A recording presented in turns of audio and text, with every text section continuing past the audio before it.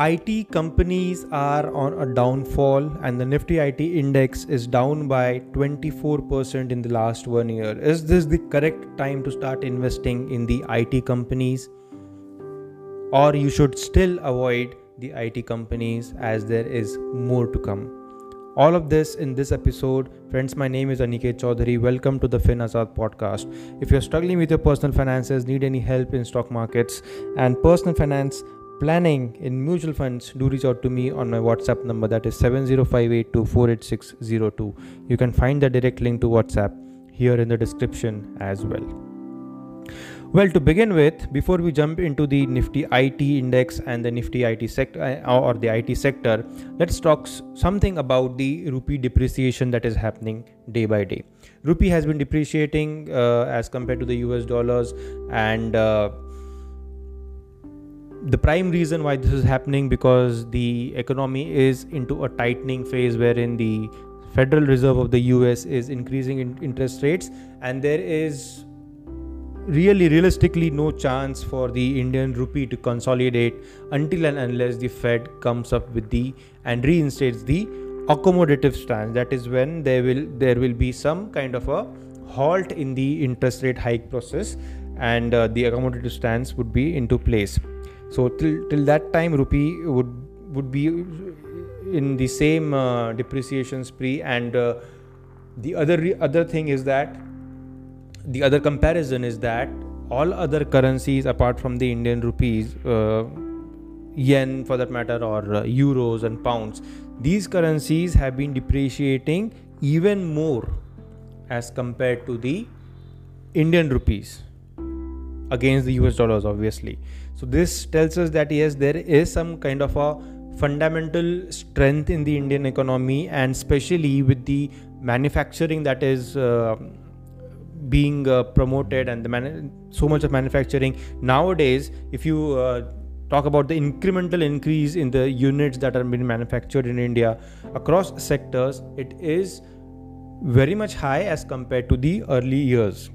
So because of this will also foster the rupee appreciation once the accommodative stance is in place, and the RBI and the Fed they release this tightening effect which they have created on the market, and there is liquidity in the market. So with this, we will prevent all the US dollars and the forex exchange and the reserves which we have in our country from going outside India, and that will help us match the supply and demand of forex reserves, and hence the appreciation of rupee will be strengthened. Now let's come back to the Nifty IT index and the IT sector on the whole. I have this weekly technical chart in front of me of the Nifty IT index, and as I can see here that from February 2020 onwards, that is the early days of COVID-19 onwards, till last Diwali, that is October-November 2021, there was a huge bullish rally in the Nifty IT index and all the IT companies. Since then, it has been on the downtrend, and a rigorous downtrend has been seen, and as I said, it is around minus 24% in the last 1 year. Now the question to be asked is minus 24 a good and a tempting value to enter these Nifty IT stocks from the perspective of investment? Many feel that yes, this is the end of it, and from here on we might see a good rally coming up, and it is a good point to enter the Nifty IT stocks. And the last month or so, it has been plus 4%, plus 5% as well. But I would like to differ on this opinion, and I would like to point out a few things over here. One of them is that there have been talks of a economic recession, especially in the European markets and the American market as well. Now, Indian market is fundamentally more strong, I would say, and we have also seen our stock market do far better than what the European stock market and the American stock market and the Japanese stock market have been doing since the last 6-8 months or a year, you can say. So Indian stock market has held fort, and though we see volatility every now and then, but yes, we are very close to that all-time high, and the volatility is expected, and we won't say that yes, we are into those 15,000 or 16,000 ranges. We have been very much sitting pretty above 17,000 mostly, right? As I speak today, it is around 17,500, the Nifty 50 levels. So the Indian stock market has fared better than all other stock markets of the world, and the problem lies with the European economy and the American economy. Now, the Indian IT sector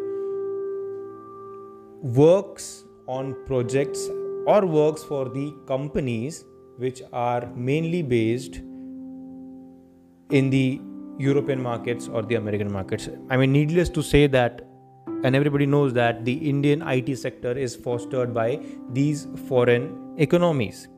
All the Indian IT sector MNCs are fostered by the outside economies. Now, if the European and the American economies, if there is a recession over there, it will have a very direct impact on the Indian IT sector.